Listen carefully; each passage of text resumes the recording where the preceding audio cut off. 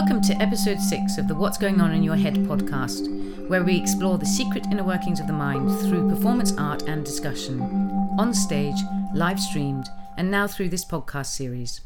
I'm Liz Smith, the host of the show.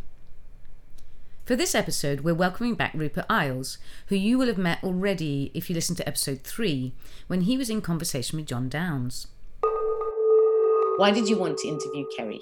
I was particularly interested in Kerry's story when I heard about her performance exploring her bipolar type 2. Really admired her bravery and courage to put it all out there in a creative piece. She definitely is courageous and open, that's for sure. That was one of the first impressions I had having listened to your interview. She's quite a force of nature, isn't she? Yes. Yeah, that's fair enough. From a safeguarding point of view, I've been debating whether to keep in the comments that Kerry made about promiscuity and Class A drugs. But I kind of feel like I want to keep them in the edit because that kind of behaviour, the risk-taking behaviour, is an aspect of bipolar 2. And perhaps we shouldn't pretend otherwise. I would be leaning towards where you're going and giving a truer, fuller picture of what it's like to be living with bipolar. And I think it adds a human element to the interview and to the conversation to sort of talk openly about those experiences, and could unfairly stigmatize or pathologize those experiences which other people also have, as if they were disconnected to being bipolar, when according to Kerry, it's very much part of it. Shall we keep it in then? I think so.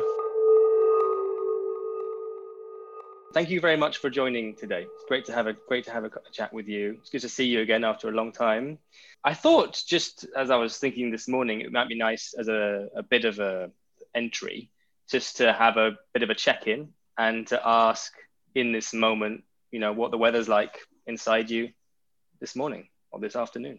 I'm feeling actually very calm and sunny today. That may be because I had my therapy session this morning, okay, which was probably a good little intro to do a podcast on mental health. But yeah, I have therapy once a week, and that always definitely grounds me and either lifts me if I'm a bit low or like calms me if I'm a bit up. What would be 3 things that you'd like people to know about you?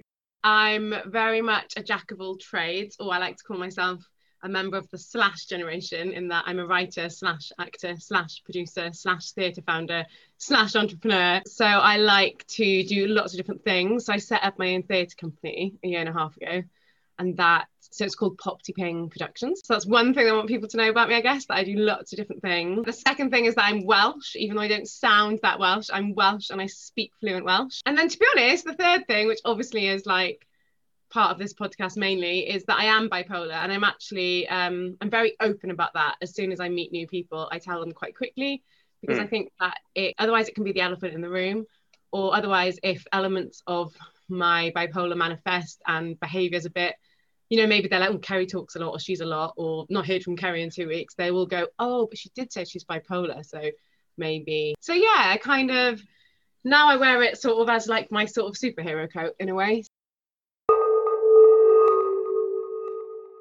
So there's a quick taster of Kerry for us. We're going to hear her perform 2 extracts from her play, Bipolar Me, in this episode. And here's the first one.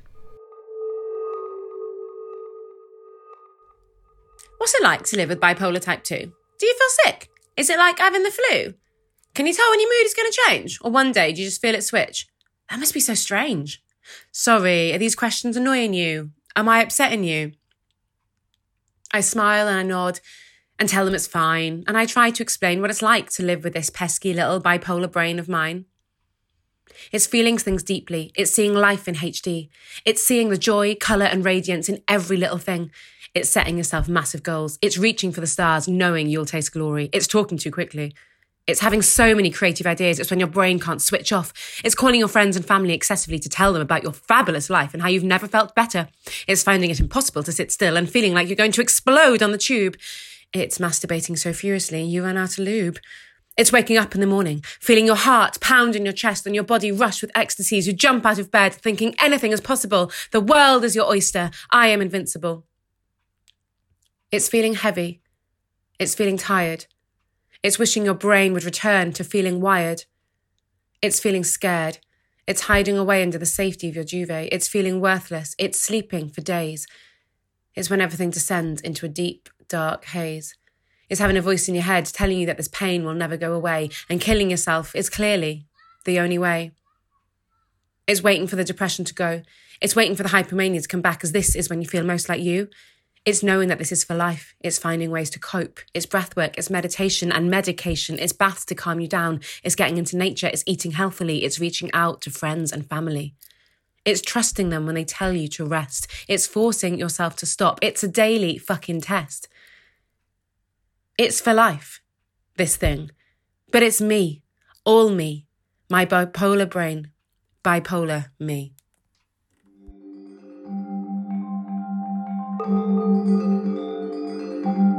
Yeah, I wrote that like in a hypomanic state, actually. On the notes in my phone, I just was like, I've got this idea for a poem, and it was like, so I wrote that in like a couple of minutes. Was just like this came flying out of me, and then revisited it like a week later. And I think the hypomania, like when the line like feeling like you're going to explode on the tube is like, that was the day when I was like, oh, I just need to get off this tube. It was just like, the tube wasn't going fast enough, you know, like, how long is it to Ladbroke Grove? Another 3 stops. Like, it was just really like, I just wanted to get off the tube, and I was just like, nothing was moving fast enough. And so in that moment, what is the, sorry to interrupt, but I'm curious about that moment. You're on the tube. What are the, let's just be there. What are the visceral somatic sensations, the bodily sensations which are attached to that sort of, because I can see when you're describing it, you're clenching your fists, you're kind of tensing your arms. Yeah, it can be very. Do you get palpitations? You know, what's it? Yeah, what's the body doing? So I don't know if yourself, you don't have to say yes, or any listeners have ever taken ecstasy, but you get this like rushing, tingling feeling. Or I guess if anyone's lifted weights, that adrenaline rush. So it's adrenaline rushing through your body. You know, you're sort of rushing, and it's like coming up. Or if anyone can relate to, God, talking about drugs, but if anyone can relate to coming up on like an ecstasy tablet in a rave, but not happy, that kind of edgy, like feeling. It can be like that. Or it can be like just complete, like I woke up one morning and had all these ideas for my nannying agency, and it was like 4 a.m. and I just sat in the reception of the hostel, was just like, and my friend who hadn't seen me early mornings because we don't live together in London came out, and I was just like, I've just got all these ideas, and I'm just gonna email everything. She was like, I'm just gonna go back to bed. And then she got up at like 7, and I'd literally written this like whole new business plan, emailed like, I don't know, 20 people back in London because I had these ideas for my new nannies. And she was like, oh my God, I've never seen that side of it. Like, so it's super efficient. And in fact, my therapist this week, I'm co-producing something with someone, and I was getting a bit frustrated with them because they weren't working as fast as me. And this person knows that. And so if they listen, I'm not outing them. And my therapist was like, but change your hypomania to think of it as super efficient, super fast thinking, and super intelligent. Now, I sound like I'm blowing smoke up my own ass, but hypomanic people are like that. Like, they're problem solvers. They're like, this needs doing, that needs doing, done, yeah, done. But other people are still on page 1 and you're on page 17. And you're like, oh my God, like, it's so obvious. And then like half an hour later, whoever you're working with will come to page 17 and see what you've done. Have you seen Homeland, when Carrie Fisher has everything up on a wall and she's just like, doof, doof, doof, doof, doof, doof. Like, it's like, yeah, if we're playing ping pong, you're just playing it at a way faster pace, and you're just like, come on, it's just so obvious. So she was like, what could you do in that situation instead of getting really frustrated?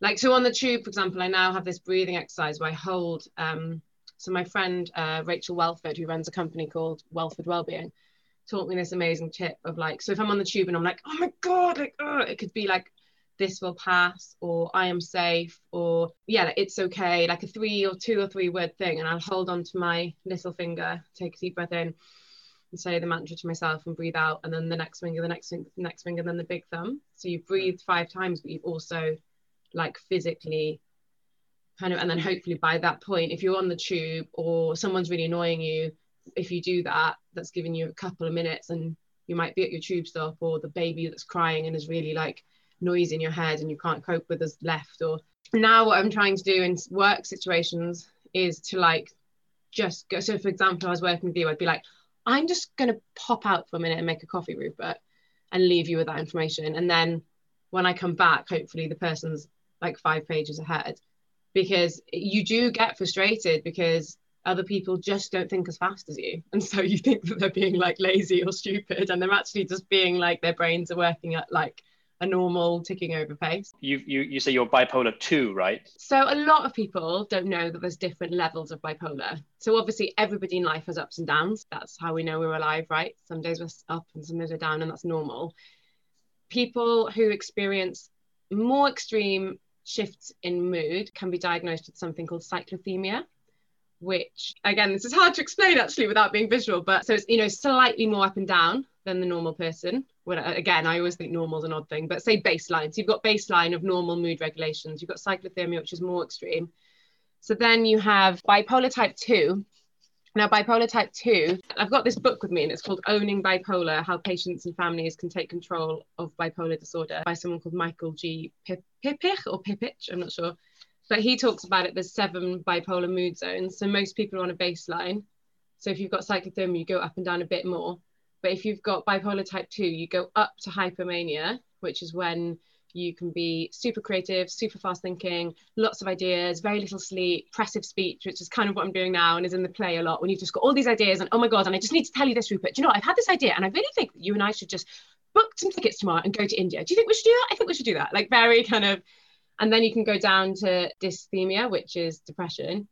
And then bipolar type 1 is when you go up into full-blown mania or psychotic mania. So to be diagnosed with bipolar type 1, the only difference between bipolar type 1 and 2 is the levels of mania. I have like visions. For example, I wrote my play in 3 months and I said to everybody, you know, I'm an unknown actor and I'm not a famous writer, but I'm going to put a play on and it's going to sell out and it's going to do really, really well. And a fringe theatre in London very rarely sells out. We sold out every night for 6 nights and people were begging us for tickets. So I visioned that and I sort of like believed that was going to happen. And all my friends around me were like, you never had a drop of self-doubt. You just totally believe that's going to happen. But so, which is obviously great and positive.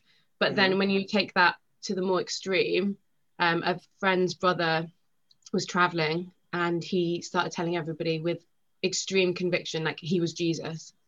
And often they're very like, they're biblical or religious hallucinations. So they can believe that they will believe that they can save the world, or they can believe that they have these extreme visions that are not that safe. And so to have that extreme mania, and basically you lose touch with reality. So I've never experienced that. And so therefore I have bipolar type 2, which is hypomania, and then the depression. So with my hypomania, I love it. I'm like, if you could give me a tablet to take my hypomania, I'd bloody live that way every day. But it's not so fun for your friends and your family. Like I went traveling, so I booked this one-way flight to Colombia, met my best friend who had broken up with her boyfriend in Australia and decided to go traveling. And suddenly I was like, I'm gonna come. And I love this girl dearly, and I know she loves me back, and we're super good friends. But yeah, like kind of halfway through the trip, she was like, had to say that I was being a lot. But I was in this full-on like hypomanic loving life stage, and this person, I mean, you know her, but is super energetic and kind of can match me on that. She doesn't have bipolar. She's one of the most like balanced people I know, but she's got a lot of energy and can match me with it. But then she did have to say at one point, like, it's not always fun for me to be around this every day. And I was a bit like, ah. Or friends and family. Like my sister once said, like, you came home once in the summer and you were like in a kind of balance. My favorite Kerry, my favorite sister. Then you came home again and you were like higher. And then you came home the third time and you think that's the best version of you. But actually it's almost this, like, I'm in this tornado. But what happens with a tornado? You can't get near it, can you? Because everyone else is like thrown away. So, you know, like the tornado's spinning and probably having a great time, which I am when I'm on one. I always thought that the mania was the positive, but there are some negatives to it, because you can just see, about seeing things in HD, you can also see things in a super efficient way. And you just don't understand why other people can't see it. It doesn't sound very empathetic. I was about to say, and the other thing is, one of the things about hypomania is inflated sense of self, and yeah, grandiose kind of thing. because you are like, and I used to think that I was like, I don't think I'm better than people. And my sister was like, you do something, like you do sometimes think quite a lot of yourself. And then I was like, oh, and it's not nice to have to, having a bipolar diagnosis is like standing in front of the mirror naked and internally shining a light on your soul and looking at all these things that, like you say, like, I mean, weirdly, I am super empathetic. Like if I pass a homeless person on the street, I can cry because I feel things so deeply. But in those moments, definitely, I can get really frustrated with people. And now I have to really check in with myself and be aware of it. One of the hard things to accept is that you can just think that everything's fabulous, including yourself, when you're on and up. You can just be like, I'm amazing, this is amazing. So it's interesting that you not being empathetic, because you just think that everyone else is being slow, but actually the reality is you're being fast. And there's an amazing interview with Carrie Fisher on a documentary called The Secret Life of a Manic Depressive with Stephen Fry, and he interviews Carrie Fisher, and she was like, yeah, it's amazing because you're like moving so fast and everything's fast and it's great and everyone follows you and you're like, let's dance in the rain naked, and everyone dances. And she's like, but then suddenly, like, no one's moving fast enough, no one's keeping up with you, and suddenly you realize you're totally alone. And when I listened to that, weirdly, I listened to it just before Christmas when I was on one, I suddenly realized that I was getting to the point where no one could keep up with me. The last line is, it's me, my bipolar brain, bipolar me. To me, it sounds like a moment of integration between two parts of yourself. It sounds like a moment of acceptance. Is it? Do you know what? I even feel a bit emotional talking about this. I think this year has been like, I've just taken like a breath and gone, okay, you've got this thing. And the more you battle it, I think I used the analogy the other day of like, it's like a horse. If you're riding the horse and you learn how to like communicate to that horse and steer it left and steer it right, and you can sort of go along at this nice sort of like canter or trot, and sometimes you canter and sometimes it's slower, but the horse or the bipolar can just take off and you're just on it and you're just like being flung everywhere. And I think almost it's like building a relationship with this coat that you've been forced to wear. Like, you can't, there's no cure, it's not going anywhere. And I think that is really hard to accept. And I'm sure it's the same with any chronic illness, be it physical or mental. It's like, you have to accept that this isn't going anywhere, and that's really hard. So I wasn't actually on medication for my bipolar until before Christmas, when for me, my hypomania got to a point where it was verging onto mania, and I'd never experienced that before. And that's when I decided I'm going to try meds. So normally for me, hypomania manifests itself in extreme creativity, talking too much, but kind of that can, sometimes it can be annoying for my friends. Like some of my best friends are like, she doesn't ask any questions and she just doesn't stop. Before Christmas, my hypomania started to manifest itself in extreme irritation. Because nobody is fast enough. Like the woman at Tesco was like putting stuff through, and I was like, oh, why is she doing this so slowly? Like, why is everyone so slow and stupid? And it really frustrated me. Did you express that? Yeah, well, just extreme. Like everyone was just annoying me. Like, and I was angry, and then I couldn't sleep. Didn't sleep for 4 days, which was horrible. To the point where like my senses, like I remember getting on the bus in London. The Oyster beat. Like, it's a bit irritating that you keep hearing it, but it's just something that you zone out, right? Because you're a Londoner. It was like, beep, beep, beep, in my head. And I was like, oh God, I got to the point, and that's when I got back in touch with my, because I'm an outpatient at a mental health clinic. And I was like, I'm not right. I don't feel right.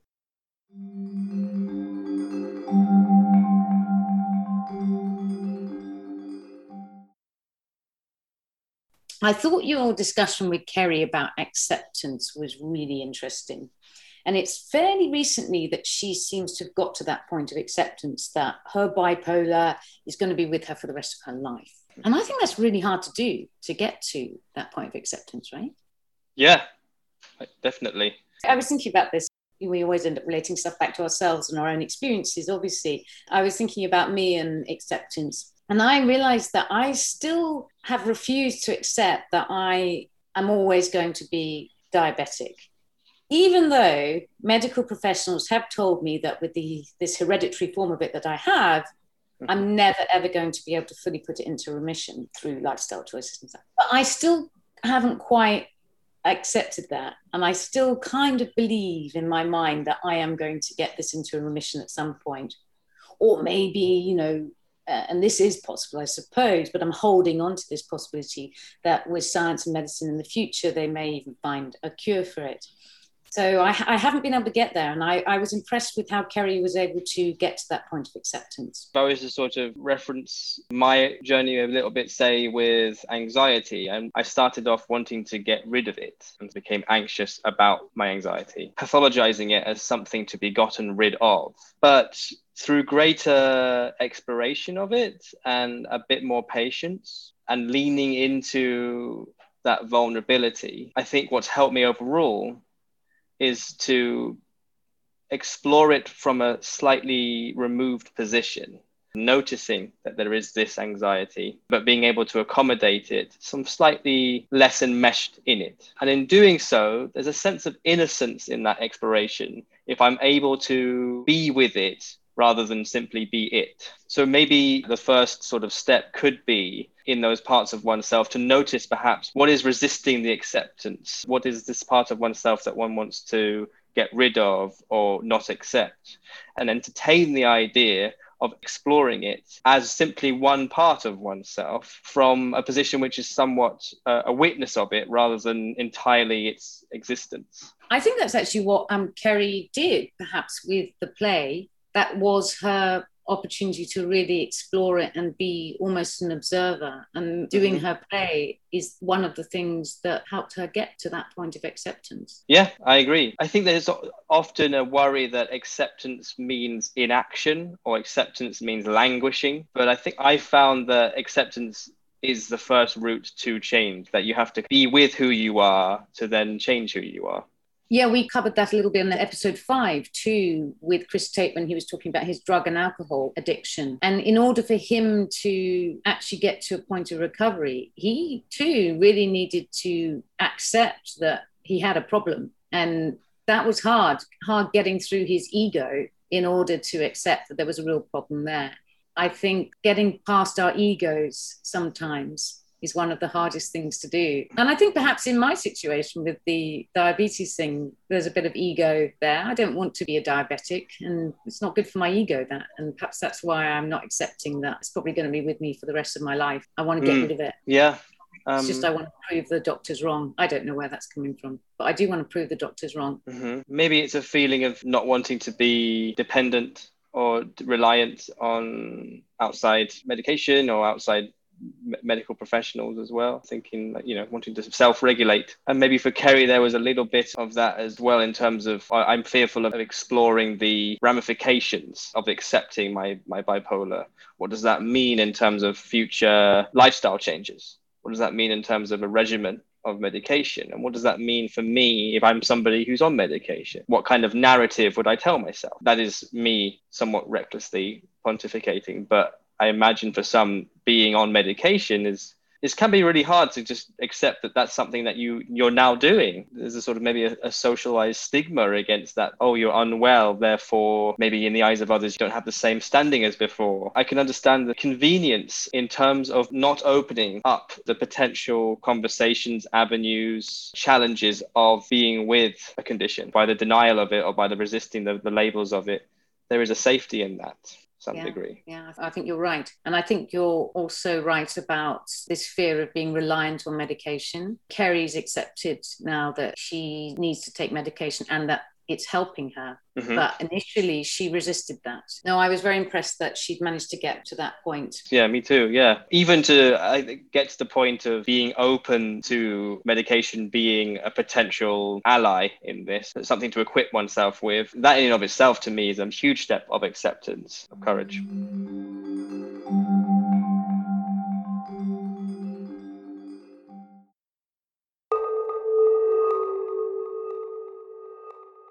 In the first half of this episode, we've focused primarily on the state of hypomania, but there is also a flip side, the extreme downs. This seems like a good point to hear Kerry's second monologue, taken from her play Bipolar Me, as it explores that flip side of bipolar.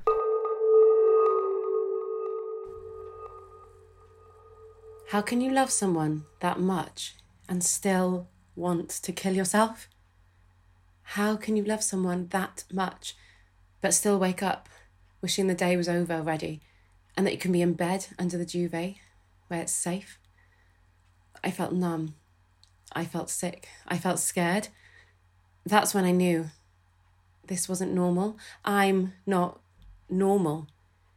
Before, it had always been for a reason. My grandmother passed away. I was sad. Normal. I broke my leg and missed out on a huge singing tour to America. I was sad. Normal.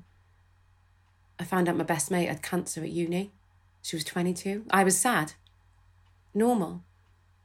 But things were good.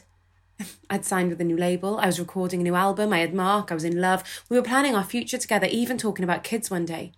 Life was good. No, not good. Life was great. But I felt sad. What's wrong with me?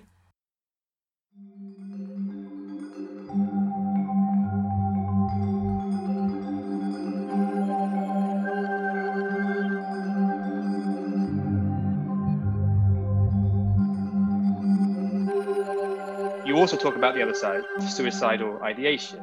What is that like, that ideation? So there's actually a line in the play when Katie's in the doctor's office and he's like, suicide ideation. She's like, suicide ID what? So suicide ideation means intrusive suicidal thoughts.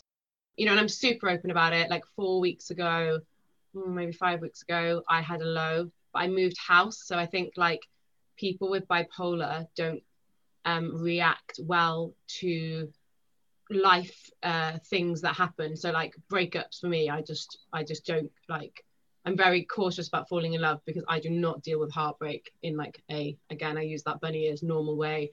Moving house really triggered me and I went into a dip for a couple of days and now I live alone. So that's wasn't great for me. Like now I've got things in place that if I'm on a dip, like I've got friends that I know are cool, but I didn't eat for like 3 days properly. I was in bed sleeping for hours on end, and it's like your whole body. So like today I'm very people can't see this, but I'm very animated and very like and I just have zero energy. I honestly can sleep for like 16 hours like a baby and still feel tired, wake up, have a drink of water, go to the toilet, sleep again. Like I just want to sleep. And it's like I always say this when people hear about like, oh my god, they killed themselves, like it's not that you want to die. I don't think it's that you just want this pain to stop and you're just like you can't see a way out of anything. And like I get quite intrusive thoughts of like, the thing is, Kerry, you're such hard work and this bipolar thing and all this stuff, like, you know, mum and dad and all your friends would get it because like, you know, you're bloody hard work as a friend, you're this, you're that, you have these like negative intrusive thoughts. And then I'm sometimes urged, and I hope this doesn't like trigger warning suicide talk, I'm urged to always Google bridges, what good bridges are good to jump off, and I'll do that. And it's sort of like a safety thing. Then I've done that.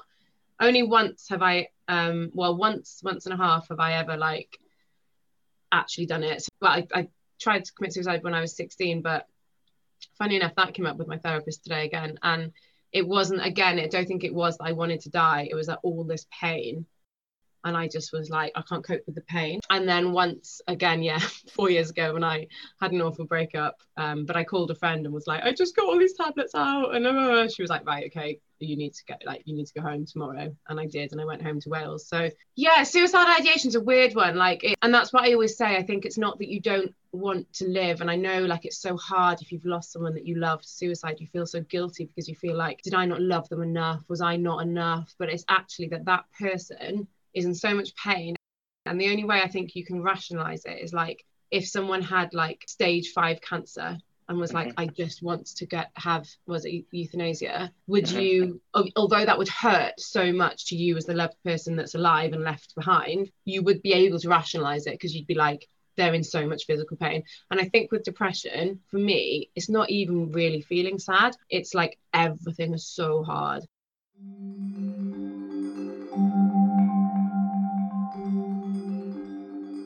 Suicide and suicide ideation is still a very hard topic to discuss in our society, and understandably so. We do tend to tread very carefully around it. And when Kerry was talking about it, that was the first time I really ever heard somebody frame it in the way that she did. And I really appreciated her explanation of what it feels like to be that low. When she compares the pain of her depression almost like to being an unbearable physical pain. And I was wondering what reaction that part of the conversation had in you. Well, I remember feeling, as I was preparing for it, and we'd had some initial calls, I remember feeling quite reassured by Kerry's openness around her suicidal ideation. But I still felt nervous in the interview, partly because the momentum that we had early on, you know, it felt like I was derailing that in a way by going to the other side of bipolar. But I also felt, to give a fuller story of Kerry's experience and resonate more with the audience, it was important to go there. So I do remember feeling nervous going into it. And I was quite surprised how sudden and intense Kerry's experience was of the thoughts. It felt from her experience that the speed at which she came up was also the same in terms of the depression and coming down, and that while she's getting much more attuned to the early warning signs or signals that this is coming, it still felt that at a thought cognitive level, I was quite taken aback by the intensity of the thoughts and how quickly they came on. Yeah, how frightening that must be to have to be with those thoughts. That's what really struck with me. I thought that might be a sort of a climax after a long while, but it felt like that you kind of, at an ideational level, you reach that climax at a very troubling pace. That wasn't my reaction to it, but now you've pointed that out, you're absolutely right. The speed of getting there, it's pretty rapid. And I think that's particular to bipolar, isn't it? This rapid cycling of moods.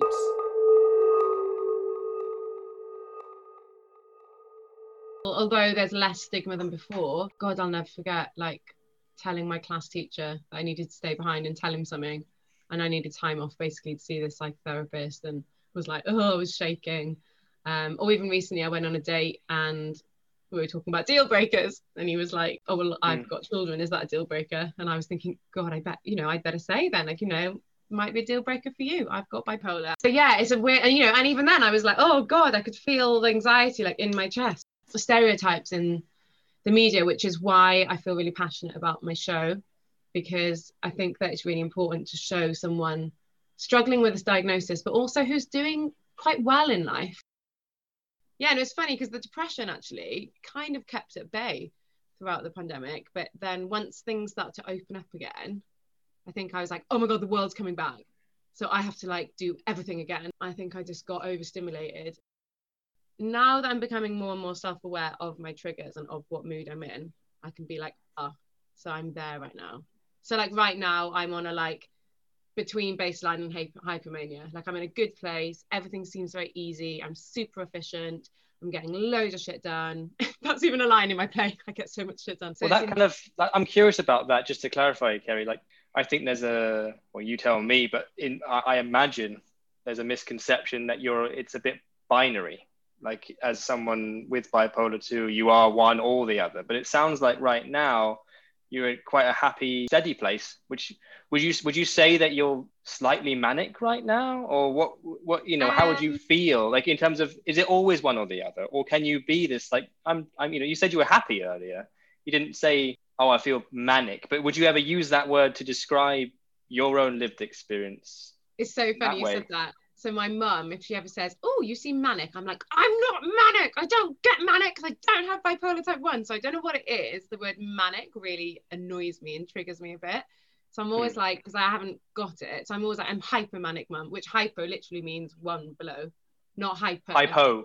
Yeah, so it's HYPO. No, and so I've started to say, I used to say I am bipolar. But then my therapist and also Bipolar UK, who I'm glad I've mentioned them organically, are just incredible. Like if anyone's listening to this podcast and has bipolar or has a loved one or a close friend or family member who has it, I cannot recommend them enough, because they don't offer talking therapy, but they offer you a telephone service to speak to someone who has a lived experience of bipolar and helps, and is just brilliant. She was like, would you say I am cancer?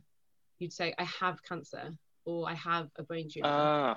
And now I say I have bipolar and it's one element of me. I think for me, I find what the hardest thing is once I had the diagnosis. I mean, my whole life made sense. I was like, oh, so like a lot of the symptoms of bipolar on and up is, you know, rash decisions, promiscuity, taking class A drug, not sleeping enough, rapid speech. So all these things, I was like, oh, okay. So it's not my fault, some of the not great decisions I made in my 20s. But the other thing is out of most 20-year-olds, or in, you know, that being 20 to 30, who not many do I know who didn't make some rash decisions, who didn't maybe sleep around, who didn't take drugs sometimes, or maybe a bit more than sometimes, like most people do. So therefore it's quite hard to diagnose, and it's not until everyone else levels out a bit and I guess grows up and you still have this quite sort of erratic energy. But for me, yeah, then like, and then the downs is like sleeping too much, like feeling suicidal, all these other stuff that you realize, oh. But yeah, for me, like now I would say, so I have bipolar, it's just one aspect of me. And yeah, like if you can, so you can't cure bipolar, and that's really hard to get your head around, but you can manage it, and you can manage it to the point where the symptoms almost disappear. And one thing I do now actually to try and bring my energy down is I lift weights, because that actually physically knackers me. And then I'm like, I feel like mentally then I mellow out a bit as well. And it'd be great to just come back to, because you've mentioned the grounding techniques on the tube, you mentioned weightlifting, you've mentioned drugs. I can't say that's we can offer as a golden advice, but I think those first two things. Meds, as in meds. Like, no, I was talking about drugs. Oh yeah. I mean, if you want to experience what your friend has experienced, can go take an E. I can say it, but Rupert can't. But don't take E, because they're really bad for you. But in terms of weightlifting and the grounding and a couple of other things, I'm sure. And journaling. Okay. I'm sure you journal, do you, Rupert? I do, yeah. Yeah. I just think that, you know, your hand starts to say stuff that you're like, oh, that's why I'm feeling sad. That's why I'm feeling anxious. It's almost like riding a bike, like your legs are going, your hand is going. So if I feel I'm dipping, I put a lot of stuff in place. So I'm now better at feeling it and sensing it. And so when we're talking about tips, I actually, if I'm feeling not great, I get a bit of pen and paper or put it in my journal. And for the next morning, I give a tick list to myself. But the first thing on my tick list, and this sounds insane, but I'm mental, I've got bipolar. But number one is wake up, and I tick that. Because physically, you've woken up and you've done it. And then 2 is get out of bed. Getting out of bed is a huge achievement. And then 3 is opening the curtains, tick. 4 is take 3 deep breaths. 5 is like write down 3 things you're grateful for. 6 is drink water. 7 is meditate. 8 is exercise if you can. 9 is have a shower. And so you're literally like on those down days, that's probably all you'll do all day. But you've got this little like tick list. That was one thing that Bipolar UK said, was like to try and treat your mental illness like a physical illness. So now when I feel early signs of depression, I actually try now and cancel what I can the next day, and have 1 or 2 days in bed where I'm not like, oh, I want to kill myself. I'm just like, I don't feel great. I'm going to offload things. I'm going to like anything that isn't urgent, I'm going to say no to. And then it kind of passes through quicker. I think, and not just for bipolar, because if people are listening and they're like, well, you know, I don't have bipolar. If you have any mental illness or mental health condition or anxiety or just mild something or other, is to tell someone, to tell one person. It's like if you're listening to the podcast and you're like, oh, actually, I've been getting really anxious recently. Tell your partner or your mum or your best friend or whatever. Because I feel like they'll either go, 9 times out of 10, I get that too, or I get depression or whatever, or they will know of someone who has it and you'll just make you feel less alone. I feel like often with mental illness or mental health, like you just feel, you know, you feel so silly because it's not like, oh, look, I've got a cut on my arm. It's like I've got these strange thoughts that I can't process. So I think talking to people, finding support, find what works for you, speak to people. and build a routine, you know, a small morning routine or evening routine that really works for you and just brings you back to you, like wherever you are. I like the fact that you're highlighting the individualized aspect of it, because I think there's a bit of a pseudo psychology on Instagram and the blog world to sort of say, here are the 5 things, you know, do these 5 things. And I like the flexibility you've offered people there.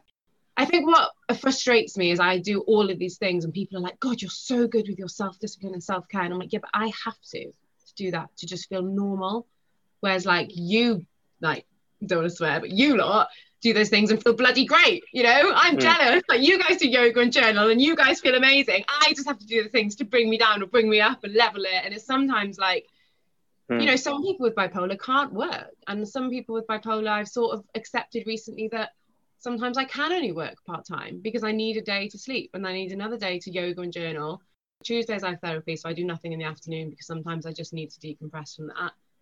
I realised like Kerry would have therapy from 10 till 11 and then go and do something really extreme from midday, but have all this like trauma that you've unpacked and be like, oh God, then wonder why I'm flawed on Wednesday. So now I'm like, okay, Tuesday's a therapy day.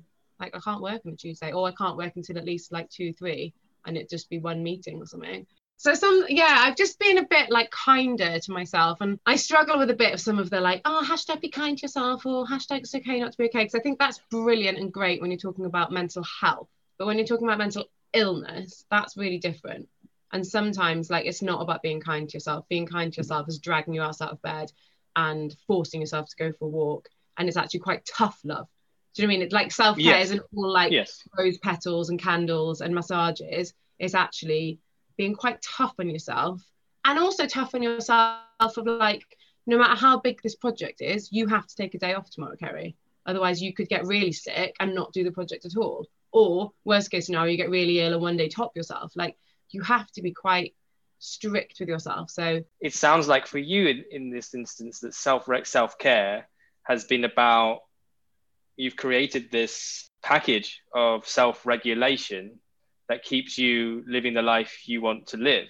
And I absolutely, you know, to share that, I agree with you in terms of there's a level of escapism from quite a lot of self-care techniques about have that hot bath or, you know, light that nice candle. Those are fine things to do. But if you're not integrating certain practices, which you have, into your everyday, then they're seemingly only ever going to be a bit of an icing.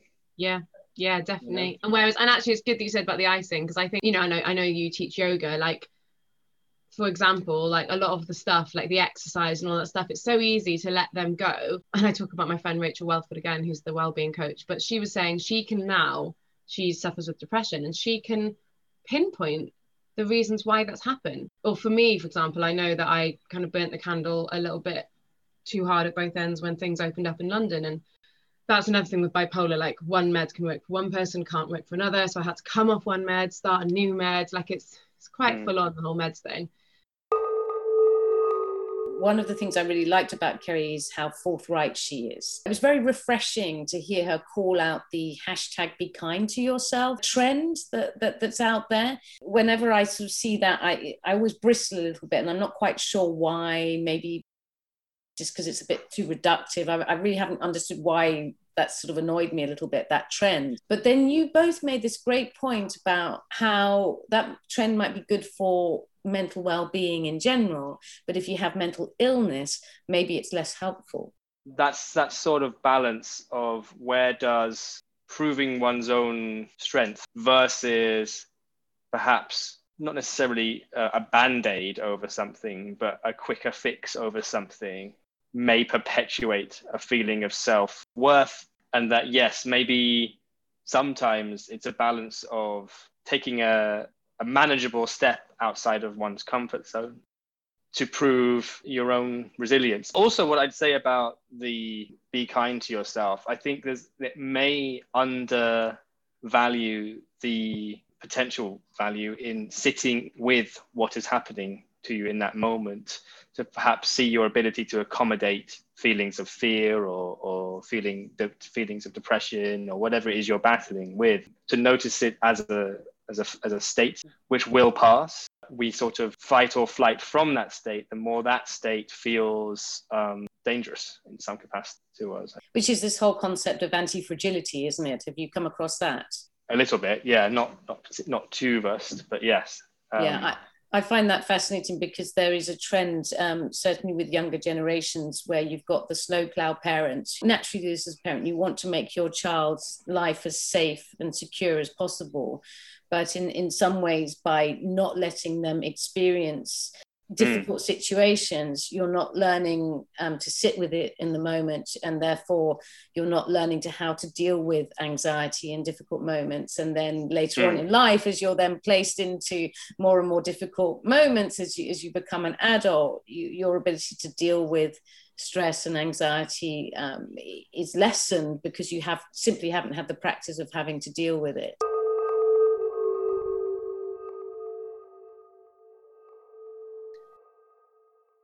If you could take a magic pill and no longer have bipolar 2, would you take it? No. No? Okay. And I've been thinking about it since... That was assertive. Yeah, I have been thinking about it, and no, I don't think. Especially now since I've found out how many great people in history that have bipolar or had bipolar and have just made such massive difference to the world. No, I kind of see it now as like my superpower. If you can harness it, I think that sometimes I've been given it for a reason, because I'm a writer and because I share so much quite openly now. And I just think it's part of me now. Yeah, no, the answer's no.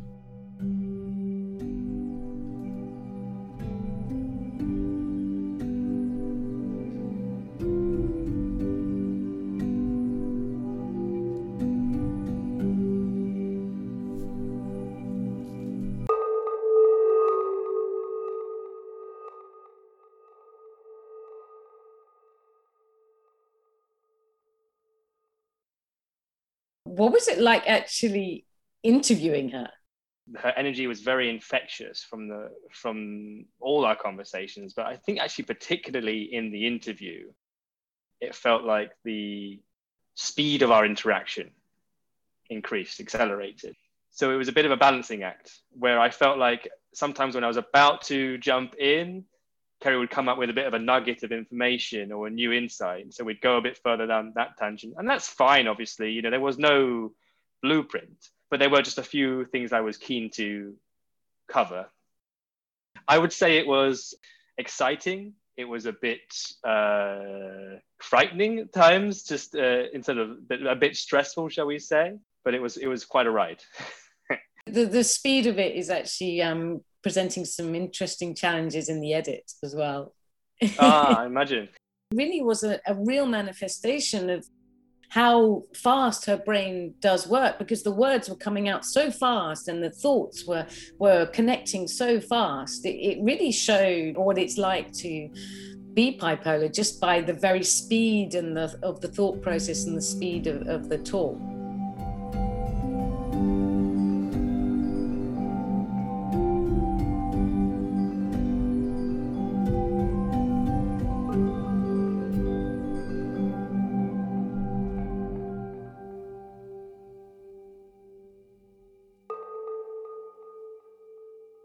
Big thanks to Kerry and to Roops for this roller coaster of an episode. I love Kerry's openness and, as we said at the beginning, her courage.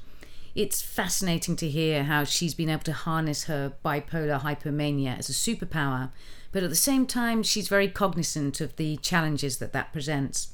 And then of course there's the flip side and the lows that are a part of the rapid cycling that can lead to the suicide ideation and suddenly even making getting out of bed really, really hard. If you want to follow Kerry, her Instagram handle is at @_bipolarme. And the website for her production company is, well, I think it's best if I let her explain that.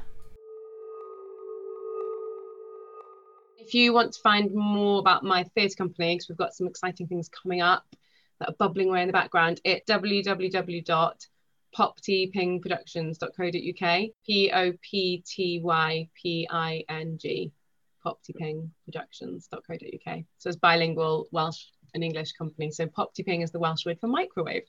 Oh, right, of course, yeah. Popty means oven, ping means ping, an oven that pings. This brings us to the end of Season 1 of the What's Going On in Your Head podcast. If you found this podcast season interesting and are keen for us to make a Season 2, let us know, and you can help make that happen by rating the podcast, commenting on it and sharing it. If you're a musician, a comedian, dancer, or perhaps a spoken word artist with lived experience of mental illness, and you'd like to perform at one of our live shows or be a part of this podcast, please reach out to us via the contact form on our website. There's also a page on the website listing charities and organisations where you can get mental health support.